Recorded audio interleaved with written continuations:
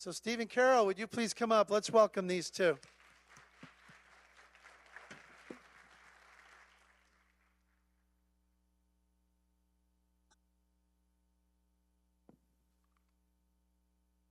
Oh, okay. Sorry. I'll start because I just want to say hello from both of us. We don't see you very often. Every periodic time we get together, but we're always so blessed, and it's always such a celebration to us, not only to be back on this amazingly beautiful part of the planet, but also to be back with our true brothers and sisters in Christ from our own home church here at Wintonberry. And I know that God has been faithful to us during this period of absence, and I know that he's been faithful to you too in your journeys. And another thing that we celebrate together always, whether we're together or apart, is just the impact of the good news of Jesus Christ, the gospel that has come to us, each one of us, if we know the Lord Jesus, and is happening in the world. And a verse that recently touched me deeply was Colossians 1:6. All over the world, Ivory Coast, Bloomfield, all over the world, this gospel is bearing fruit and growing, just as it has been doing among you since the day you heard it and understood God's grace and all its truth. Just praise God for the gospel, for Jesus Christ who died for us.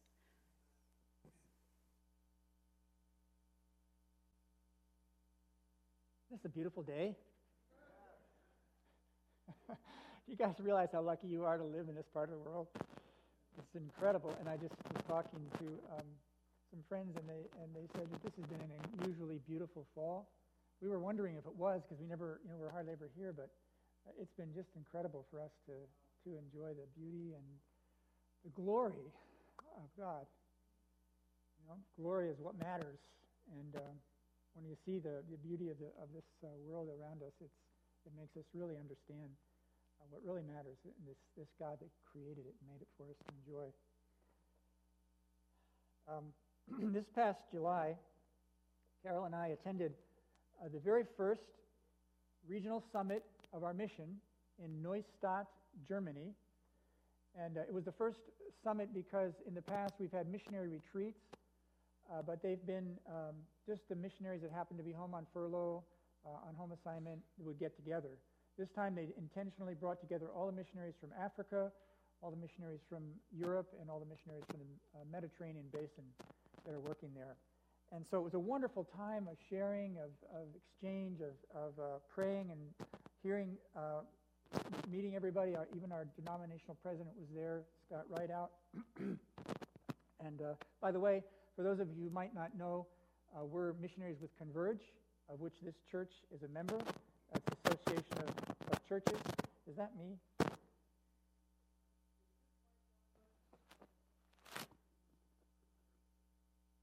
Okay, it was rubbing against my beard. Is that it? Is that better? Okay. Yeah, let me just bring it out a little bit, too. Okay. Good thing I took this class in seminary, how to put a mic on. Yeah. He's younger than I was, and I didn't have that class. They didn't have these things when I was going through seminary.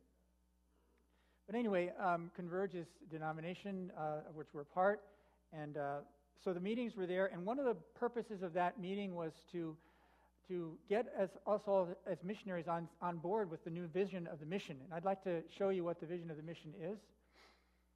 The new vision of our mission is that we are asking God for a gospel movement among every least reached people group in our generation. Now that's a mouthful, and it's actually humanly impossible, as you can already realize. But I just think that when we normally see something like that in a local church in America, we're thinking, yeah, that's a great, I love it. Amen for all the missionaries that are out there doing that. But what I'd like to do this morning is ask the question and try to answer it. Is that vision appropriate? Does it have implications for me, for you, for Wintonberry? So let's look at that this morning together. Probably most of us here this morning know what the Great Commission is. But it came actually in several forms. And the very first form of the Great Commission happened in John chapter 20, verses 19 through 21. And I'd like to, we're going to read several scriptures together today. So I'd like you to read it with me together, okay? On the evening of that first day of the week, when the disciples were together, with the doors locked for fear of the Jewish leaders, Jesus came and stood among them and said, "Peace be with you." After he said this, he showed them his hands and side. The disciples were overjoyed when they saw the Lord. Again, Jesus said, "Peace be with you. As the Father has sent me, I am sending you." I'd like you to just put yourself there. Put yourself in the disciples' feet. Put yourself in Jesus' feet. Think about what this meant to Jesus. What he just did. He just defeated death. He just paid for every sin of every person that will ever live on the earth. He just provided the opportunity for us to not only be forgiven, but to be declared righteous and to be clothed in his beauty, to be brought into the family. Forgiveness lets us go out. Justification and adoption bring us in. We're in the family. And Jesus did, there's so many, we could talk about the gospel here for an hour, but that's what, he just said, it is finished. The work that he came to do, he was sent by the Father to do a work, and he finished it, and it's done. And now what? So the very first thing, the passion of Jesus that's on his heart is what? Get this message out. Get it to everybody. Get it to every possible person on the planet. And so he says, "Peace be with you, and as the Father has sent me, so I send you." Now, who was he speaking to? Is that all? He was speaking to us, right? So if he was speaking to us, I would like to ask you a question this morning. Does the idea that Jesus sent Wintonberry, that he said this to us, is that something that's in our minds? It's something that's in our hearts? Is it part of our identity to be sent ones? Is sentness a part of my identity as a believer in Jesus Christ? Do you see yourself as sent by Jesus? So this morning I'd like to just to let it sink home in our hearts by asking you to repeat after me a phrase, okay? Ready? I am sent by Jesus in the same way that the Father sent him.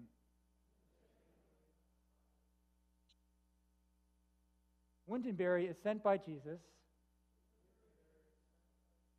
in the same way that the Father sent him. That's a powerful thought, isn't it? Let's look at Acts chapter 1, verse 8. So the very first time Jesus gets together with the disciples, what does he say? I'm sending you. The very last time before he ascends into heaven, what's he saying? I'm sending you. What's on Jesus' heart? What's his passion? What does he love to do? What does he want us to love to do? Acts chapter 1, verse 8. Let's read it together. But you will receive power when the Holy Spirit comes on you, and you will be my witnesses in Jerusalem and in all Judea and Samaria and to the ends of the earth. Now Jesus is saying, where is this supposed to be done? Where am I sending you? Where? So Jerusalem is our local thing. Judea obviously is the region. Samaria is crossing a culture that's close to us but different than us. And then the ends of the earth are the ends of the earth. And so Jesus is saying to all of us as disciples and all of us as local churches, not finish Jerusalem and then Judea, but at the same time, I want you to be thinking about all of those places and being somehow involved in sending this amazing message that I just procured to those places around the world. Now, somewhere in between these two events, we have this meeting of Jesus with the disciples on the mountain, on a mountain in Galilee, and we're going to read the most famous iteration, if we want to call it, of the Great Commission. Let's read it together. Then the 11 disciples went to Galilee, to the mountain where Jesus told them to go. When they saw him, they worshipped him, but some doubted. Then Jesus came to them and said, "All authority in heaven and on earth has been given to me. Therefore, go and make disciples of all nations, baptizing them in the name of the Father and of the Son and of the Holy Spirit, and teaching them to obey everything I have commanded you. And surely I am with you always to the very end of the age." So because of what Jesus just did, and because of his authority over all things, he commands us to make disciples of all nations. And he promises that in this impossible task, he's going to be with us every single day, all the way to the end. And the main task he's giving is what? Making disciples, right? A disciple is people who know, love, and obey Jesus. The target group is what?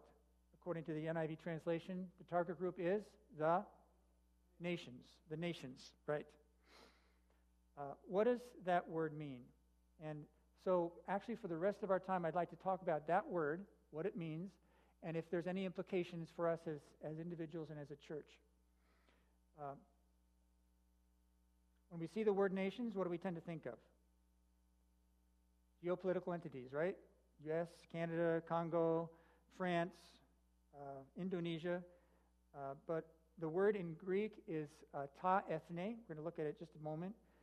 And the meaning of this word in this context is different than geopolitical entities. It's different than that. So what is it? We're going to look at a 3-minute video because that can say it a lot faster, better, and with more beauty than I can say it. So we're just going to watch this video for 3 minutes. Explain what it is.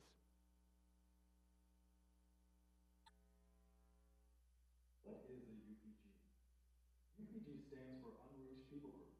But to understand what that means, we need to first talk about people groups. When Jesus told his followers, "Go and make disciples of all nations," the Greek words he used were ta ethne, meaning all ethnic groups or people groups. So what is a people group? A people group is basically a group of individuals that have a common sense of history, language, beliefs, and identity. It is pretty much a group of people that considers us, and everyone else, them. While there are about 196 countries in the world today, there are over 16,000 distinct people groups. Let's look at Pakistan as an example. That is one nation going by our English word, but ethnically, Pakistan has over 400 distinct nations or people groups within its borders. Around 7,000 of those 16,000 total people groups are considered UPGs, or unreached people groups. A group is considered unreached if less than 2% of their population is evangelical Christian. That is, it has too few true believers to evangelize and disciple the rest of the people group. Almost 3 billion people fall into this category. Over 3,000 of those 7,000 unreached people groups are considered UPGs, or unengaged unreached people groups. These people groups have no churches, no believers, no missionaries, and no one actively focused on engaging them. 95% of all unreached people groups are located in the part of the world between 10 degrees latitude and 40 degrees latitude, stretching from North Africa to Southeast Asia. We call this the 1040 window. It's in the 1040 window that most of the major non-Christian religions hold sway. Collectively, they are known as the Thumb people, tribal, Hindu, unreligious, including many Chinese, Muslim, and Buddhist. Jesus said that the gospel of the kingdom would be preached as a testimony to ta ethne, all people groups, and then the end would come. Less than 3% of our total cross-cultural missionary force is working with unreached people groups. We must go to the unreached. At the same time, it's estimated that over 350 unreached people groups are living in the United States today as immigrants, refugees, and international students.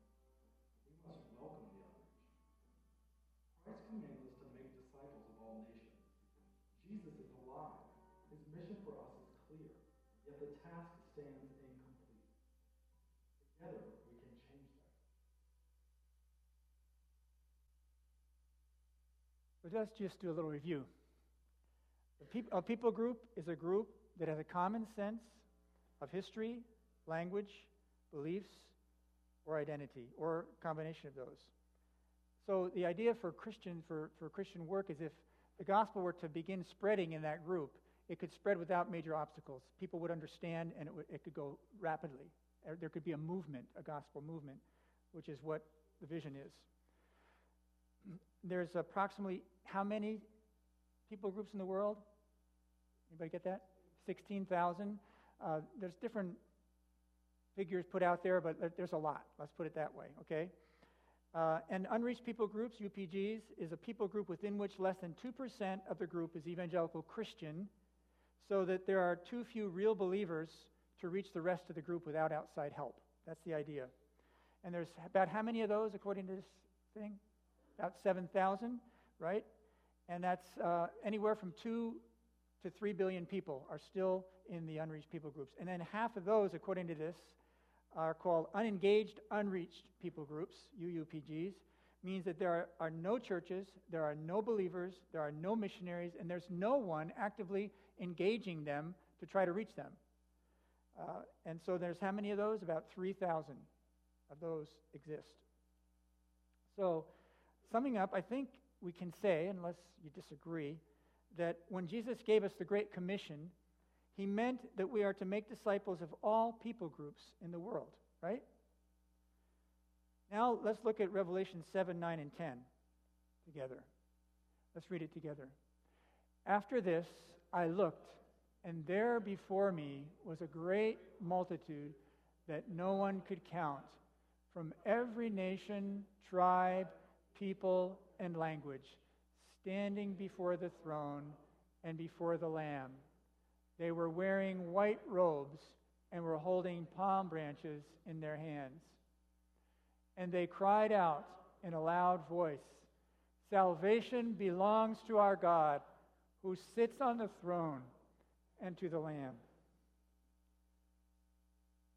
So Jesus' blood has purchased every one of those people from every single tribe. Every sin is paid for.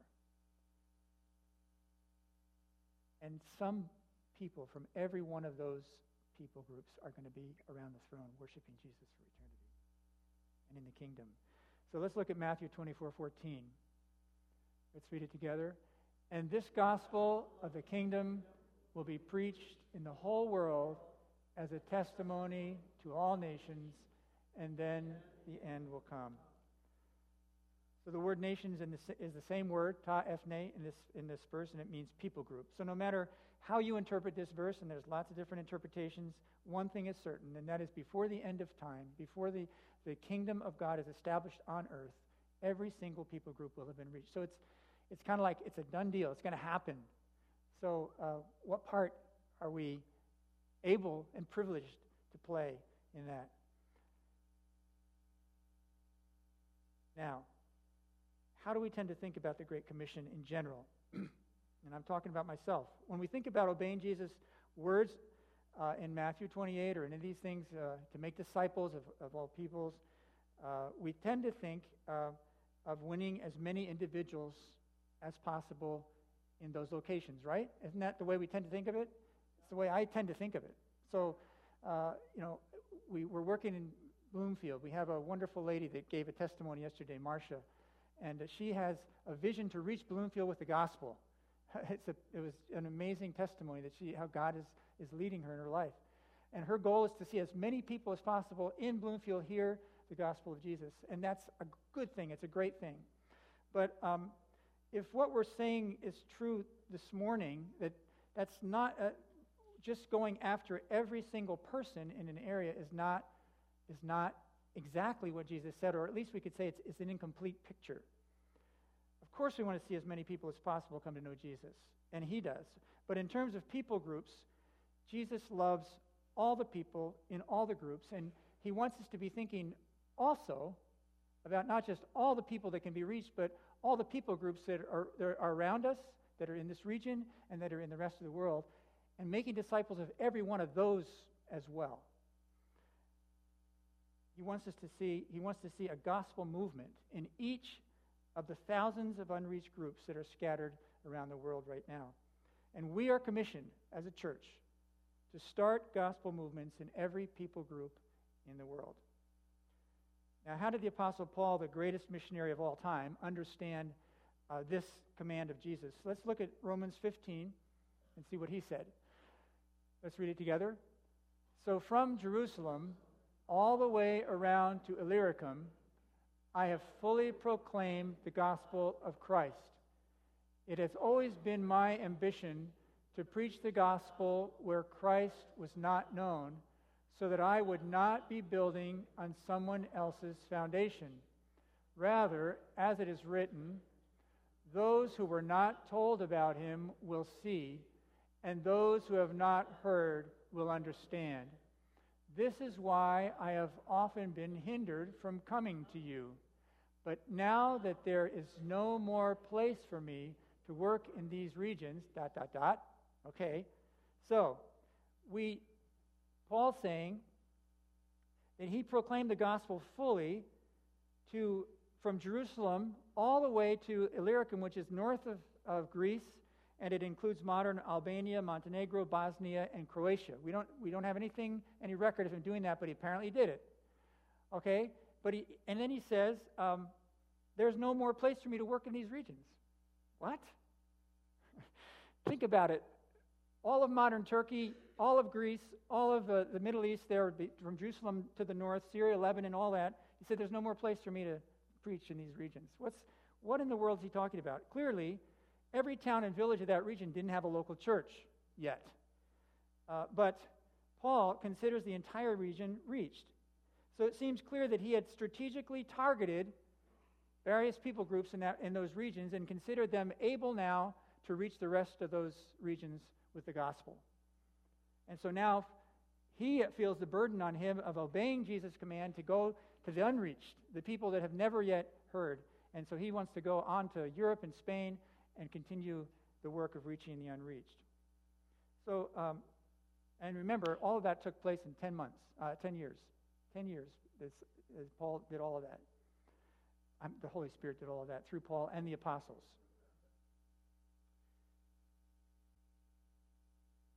So, as we think about the Great Commission, I'm just asking myself and you, do we tend to think about it this way? And maybe the Lord wants us to change our thinking, to repent of our other thinking, and change into the way that Jesus is thinking about it, the way that Paul thought about it, but the apostles were thinking about it. One thing it's important to point out about Paul and the other apostles and their understanding of the mandate to make disciples of all peoples is that the disciples that they made, they knew had to have the same understanding as they did if it was going to continue, right? So after 18 months of having planted the church in Thessalonica, remember there were no believers there. He planted a church. 18 months later there was persecution. 1 Thessalonians 1:8, he says, "For the word of the Lord has sounded forth from you, not only in Macedonia and Achaia." Okay, Achaia is Turkey. Macedonia is Greece. "But also in every place your faith toward God has gone forth." 18 months after being saved, being taught, these guys are already out all over the place proclaiming the gospel. Paul thanks God in his letter to the Philippians for their partnership in the gospel from the first day until that moment when he wrote it. Because Paul was, from the very beginning of his ministry, he was inculcating the Great Commission in his disciples. And the Great Commission wasn't just go and reach all the people you can, but all the people groups that are out there. The Colossian church was not planted by Paul, but by his disciples. So the end game of making disciples is that they will not only make disciples themselves, but that these disciples will also have as a priority in their disciple making to make disciples of all people groups, right? So I'm asking myself as I prepared and I'm giving this message is, how can I, in my evangelism and disciple making, make sure that these disciples that I'm forming understand this and are living it in their life. Because I have to be honest in that, as a missionary, this has not been central to the way I've made disciples in the past. I mean, we're training missionaries now, so it is. But for many years, I planted churches, and those churches don't have a missionary vision. It's my fault, part of my responsibility. So what about priorities and urgency? Priorities and urgency. Ralph Winter, whom God used back in 1974 to change worldwide mission strategy from a focus on political boundaries to a focus on distinct people groups, said this: all men are equally lost, but not all men are equally needy. Roughly 30% of the world, let's say, about 2.1 billion people, have little or no access to the gospel. They have no Bible, they have no workers, they have no churches, they have no presentation of the gospel that is relevant to them, that they can understand to respond to.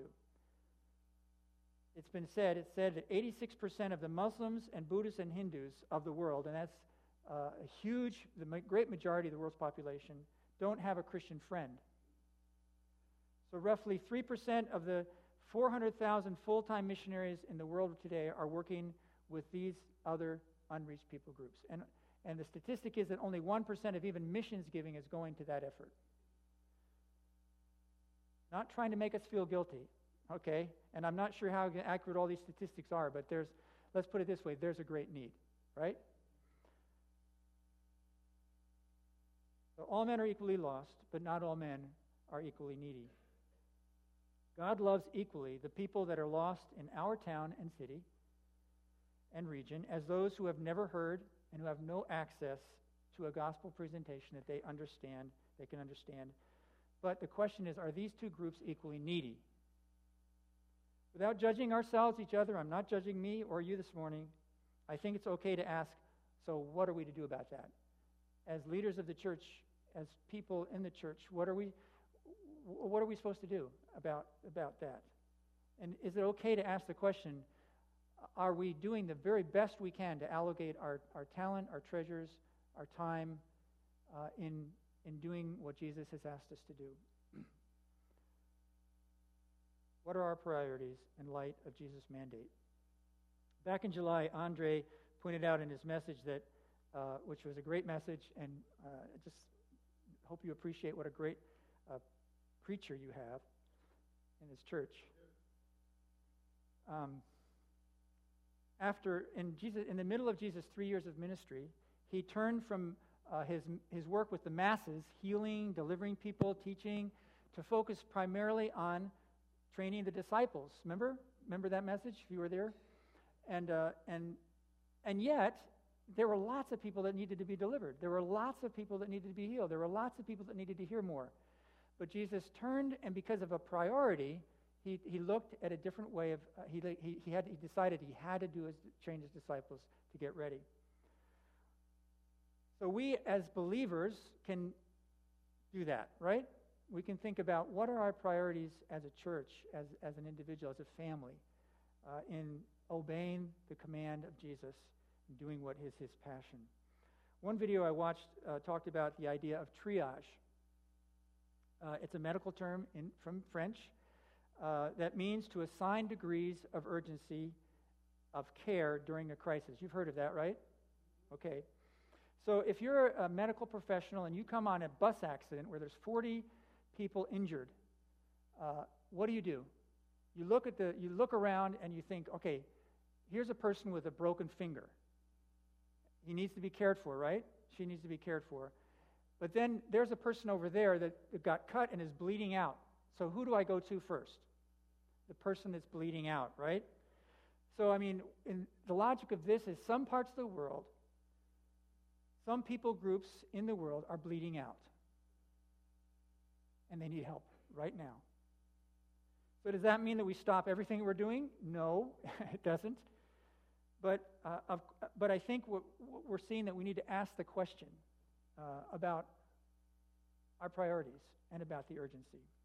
So if there is an urgency and a priority for us to be involved in seeing disciple making or gospel movements among the least reached peoples of the world, what practically can we do? So here's a church. This book is in Andre's library. I'm sure he'll let you borrow it. He let me borrow it. It's a story about a church, and it's a good read. It's really interesting, and it's about a church in Atlanta, Georgia, about 250 people in 1990, and they felt God calling them to adopt a people group. The people group was the Bosnian Muslims in Bosnia, and at the time it was Yugoslavia. They decided to target the city of Sarajevo, which had a population at the time of 600,000, with only 3 churches in it, with less than 100 people in those churches. And that was their strategic site. But then the war broke out, so they couldn't go there. But then they still felt God leading them to pursue it. And so they found out that there were 3,500 Bosnian Muslims in a refugee camp in northern Croatia. And so they checked with Croatian Christian leaders, and they asked if they thought that it would be good for them to go into that camp and help. And they said yes. So over the next 7 months, they sent 12 teams for 2-week teams to go into that place. Very difficult. It was snowing. There were tents. The facilities were terrible. They had to go in there and suffer. And what they did is they distributed food. They taught English. They talked with people. They became friends. They showed the Jesus film. And at the end of that 7 months, there were quite a number of Bosnian people who had trusted Christ. And one Croatian Christian leader, said that there were more Bosnian Muslims that came to faith in the first 6 months of that effort in the refugee camp than had been converted in all of Bosnia for the previous 50 years. Simple effort. Sacrificial, but simple, because they just thought, this is what God is telling us to do. After the war, the church continued to send short and long-term workers to help local believers to reach Bosnian Muslims, and they started to help establish churches that included Bosnians, Croatians, and what's the other group? Serbs, who are natural enemies, but again, showing the church showing the power of the gospel to bring reconciliation among enemies. Now, Northside also mobilized over these years from 1992 to 1998, 8 long-term missionaries from their local church who were working full-time with the Bosnians. The church grew from 250 to 450. Their missions budget grew from $89,000 to $700,000 annually. Meanwhile, during that same period, the leaders of the church planted 3 other sister churches in Atlanta. And if you read the book, the guy he's not saying, do what we did, we're great. He's very humble, and all he's saying is, we just did the next thing that God showed us to do. They were listening. They knew they needed to obey. They didn't know what to do. They chose something, and then God just took them step by step and did all of these amazing things. This past year, we were blessed to participate with Wintonberry in reaching a village in western Ivory Coast called Guané, where there was not one Tura believer. Now, the Tura people are an unreached people group in Ivory Coast. And there are a lot of villages where the Turas, it's their native village, but there's other groups that have come in because it's agricultural, and Christians have come in and started churches. So there's evangelical churches in these villages, but there's no Tura believers. They don't go to those other churches. And in fact, this Guané had been resistant to the gospel for generations, and even to the point of stoning people that would come in and try to share the gospel with them. So God laid it on the hearts of the pastor that we work with that has sent missionaries to our missionary training school to make a plan. And so the plan was that believers from a church in Iowa, River's Edge, Tammy Barlow from our church, Ivorian Sunday school teachers from all over the western region of Ivory Coast, missionaries that were in our training school, and missionaries that were out deployed already in the region came together.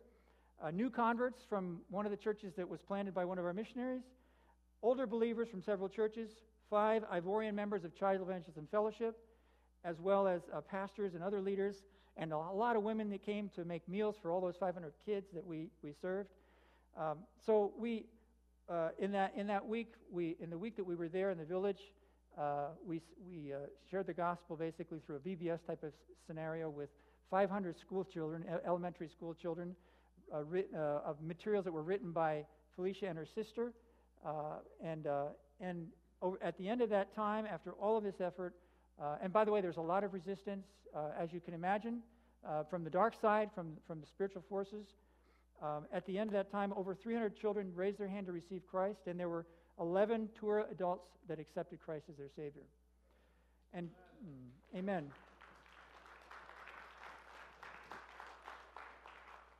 Today, there's a full-time missionary in the house that we also built with funds from Wintonberry and from the church in Iowa.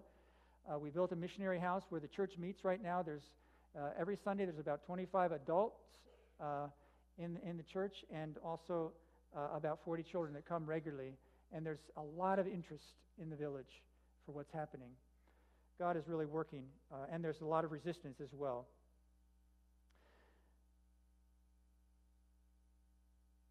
Now, I want you to know we didn't have a big plan to reach the Torah with the gospel.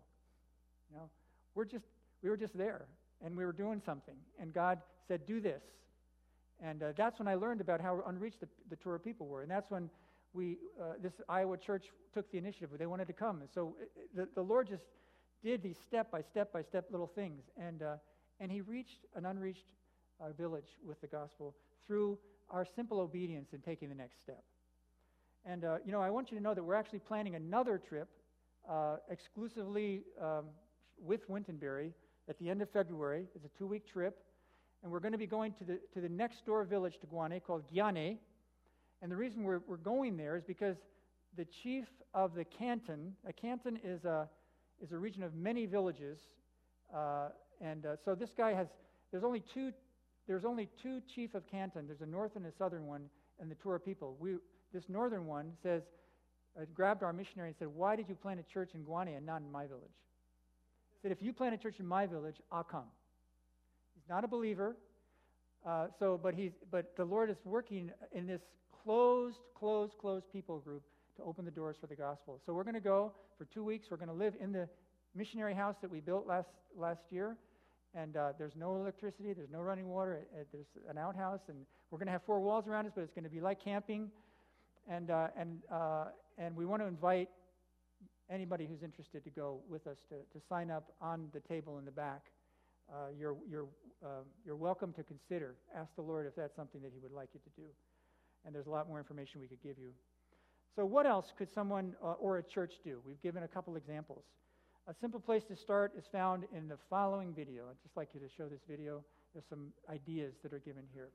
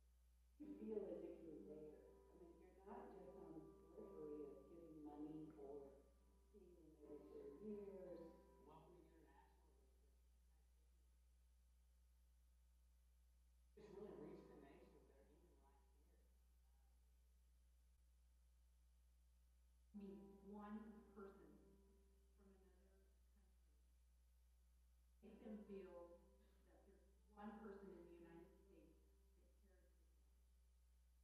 I feel like I've done exactly the opposite. Mobilizing is just this idea of giving people a bigger picture, helping them to understand what God's heart is, so that they can kind of see what His heart is, what He's working for, and they can be working for that same thing themselves. We're called to go. And so mobilization is a way that we can unleash that in people. So, learn, pray, go, send, welcome, mobilize. Possible for every person, every believer to do one or more of those things, right? The Perspectives course, which, how many of you have taken the Perspectives course here? Oh, okay. Sign you up. There's one happening in Valley Community beginning on January 23rd, and it goes till May 15th. It happens one night a week or every other week, I can't remember. And it is a great, great, great way to learn about everything about missions, history, modern missions, old missions, what's going on, strategies, everything. It's just really a great, great, great opportunity. So I encourage you, if you haven't done that and you have the possibility of going, to do that. Converge.org is the name of the website of our denomination. There's lots of information on that as well. And I was telling Andre that there are teams of people from Converge that are willing to come and do a little, I think it's a 1 or maybe 2 day, I can't remember, seminar conference with Wintonberry and help you look at the DNA of Wintonberry. Who are you? What has God put on your heart? What kind of ministries do you have? What kind of experience in ministry do you have? What kind of passions do you have? And then they help you match that with the unreached peoples of the world. And so like the deaf ministry that Andre was talking about, God's doing that. And there's a group in Togo right next to us of missionaries that are working there, and they're going to be starting a deaf ministry. So, I mean, there's just, with an unreached group. And so there's just so many ways that we could learn about ways that we can be involved. There's so many other opportunities for learning. Praying. I want to propose to you, if you don't have this book, Window on the World, you've heard of Operation World, which is every country in the world to pray for it. It gives history, current things that are going on, prayer requests, Thanksgiving things. If that's a big morceau to manger in French, a big thing to eat. But this is a smaller version for children like me, and Carol and I are using this in Ivory Coast to pray. It's just every day there's pictures and statistics and things to pray for about different people groups of the world, some of the targeted people groups of the world. I encourage you, if you don't have it, they're on the back table. I think they're $15, and Felicia's the one that's organizing that. There's other things you can pray about. I remember Wintonberry years ago kind of adopted the Wolof people, and right now there's a new initiative in our mission called the Sen Sahel Initiative, and they need people to pray with them. That's one of the things they need, is prayer warriors, as they're going to be reaching specifically the Wolof people. There's 6 million people. It's only 100 believers in among 6 million people, and the Fulanis in that area. So that's another way. Going, short-term trips. Some of you could come this week, this February rather. There's term missions. One of our recruiters at the missions said to me to challenge people to give a tithe of their life to reach unreached people groups. And that would be, if you live to 80, that's 8 years. If you want to give only half of a tithe, 4 years. 4 years, yes, half of 8. And but then, of course, there's career missions, and even like Rebecca Berger is a career missionary, a young person. It's not the day of career mission is not over for younger people. We're old, but we're still doing it, and there's a lot of opportunities for younger people. Sending, encouraging, visiting, friendship, giving to projects, welcoming, universities, immigrants. You just call Hartford University, find out what countries are represented, I found out by looking at a website called peoplegroups.info that there's significant groupings of Hindus, Muslims, Buddhists, and Japanese in the greater Hartford area. There's a thing called diaspora ministries. The idea is if you become a friend of a Muslim, and over the course of a period of time you lead them to Christ, you make a disciple. The idea of diaspora ministries is you're making a disciple that God could send back to that closed door place and reach with the gospel. Mobilizing. Each one raise one. Making a disciple who makes a disciple. That's the idea of mobilizing someone that has a vision for reaching the unreached. Just in closing here, one danger in preaching a message like this is that it will be information overload, or that people will feel motivated emotionally because of injustice. Why are we doing this? We ought to do this. It's possible to make decisions and plans of actions that are not based on the right motive.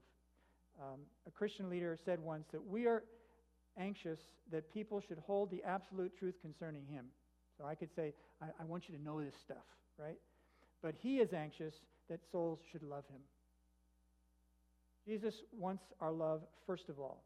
It's easy to make action steps and plans and have priorities that grow out of new information or truth that we hear. But what Jesus desires is that our plans and priorities be motivated, empowered by our love for him and his love for us.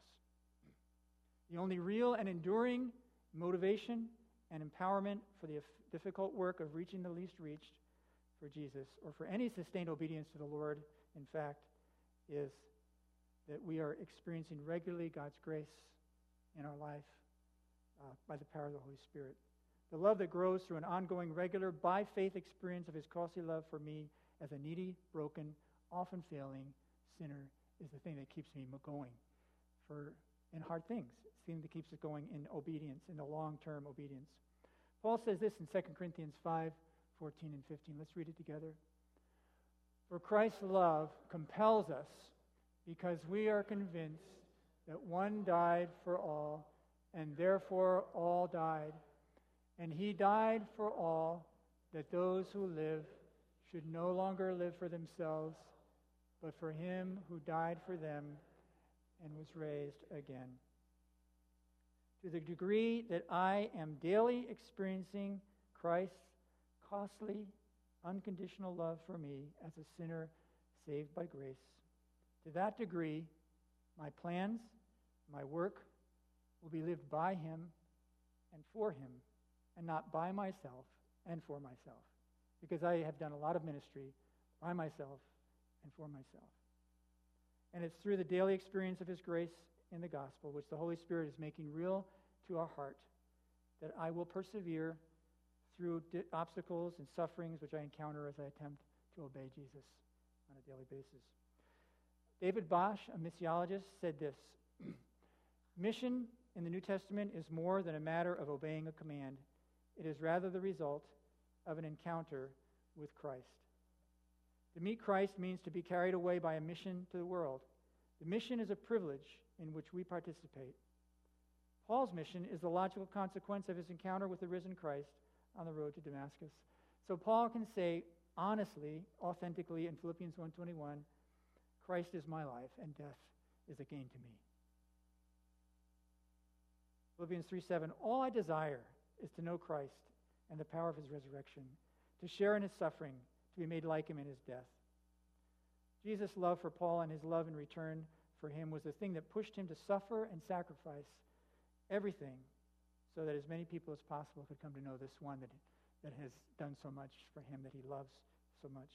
2 Timothy 2:10 says, therefore I endure everything for the sake of the chosen, so that they too may obtain the salvation that is in Jesus Christ with eternal glory. I like what the guy said on that last video. He said, as I've fallen in love with my wife, I've begun to love some of the things that she loves. Some of the things that orbit her heart are now starting to orbit mine. If this, what we've heard this morning, is one of the things that Jesus loves, that he loves the world and he loves the people groups of the world, if that's what he loves, then that's enough for me. That's enough for you. To give our lives to it, to love what he loves. So maybe one action step coming from this morning might be to say to Jesus, Lord, I want to love you more so I can love what you love.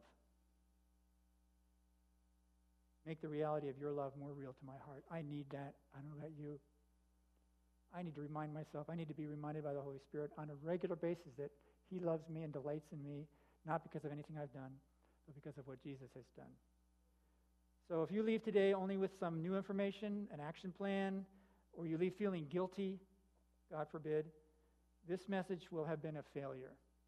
But if you leave with the goal of falling more deeply in love with Jesus so that what is important to him becomes important to you and becomes a passion and a goal of your life, then this message will have succeeded. So why don't each of us, and let's just look at the last slide one more time. We are asking God for a gospel movement among every least reached people group in our generation. So, can that be part of our vision? Yes, it can. let's ask the Lord, just everyone quietly, what is he saying to you about this, what he said to us this morning? And then I'll close in prayer. Surely our griefs he himself bore, and our sorrows he carried. Yet we ourselves esteemed him stricken, smitten of God, and afflicted. But he was pierced through for our transgressions. He was crushed for our iniquities. The chastening for our well-being fell upon him, and by his wounds we are healed. All of us, like sheep, have gone astray. Each of us has turned to his own way, but the Lord has laid on him the iniquity of us all. But the Lord was pleased to crush him, putting him to grief. If he would render himself as a guilt offering, he will see his offspring and will prolong his days, and the good pleasure of the Lord will prosper in his hand. As a result of the anguish of his soul, he will see it and be satisfied. By his knowledge, the righteous one, my servant, will justify the many, as he will bear their iniquities. Lord, amazing your work for us. It's beyond our understanding. The angels long to look into it. But Lord, we want to understand it more. We want it to be real to our hearts that you love us, that you've done so much for us. We want to enter deeply into the knowledge of your love, which surpasses knowledge, and grasp it more so that our hearts are compelled to love what you love and to be willing to go all the way to sacrifice and even martyrdom, Lord, to bring out the gospel to people that have never heard the wonderful message of your love for them, of what you've done for them, that the work is finished and all they have to do is receive the free gift. Lord, thank you for that. Thank you for the third verse of it as well. When Satan, though Satan should buffet, though trials should come, let this blessed assurance control that Christ has regarded my helpless estate and has shed his own blood for my soul.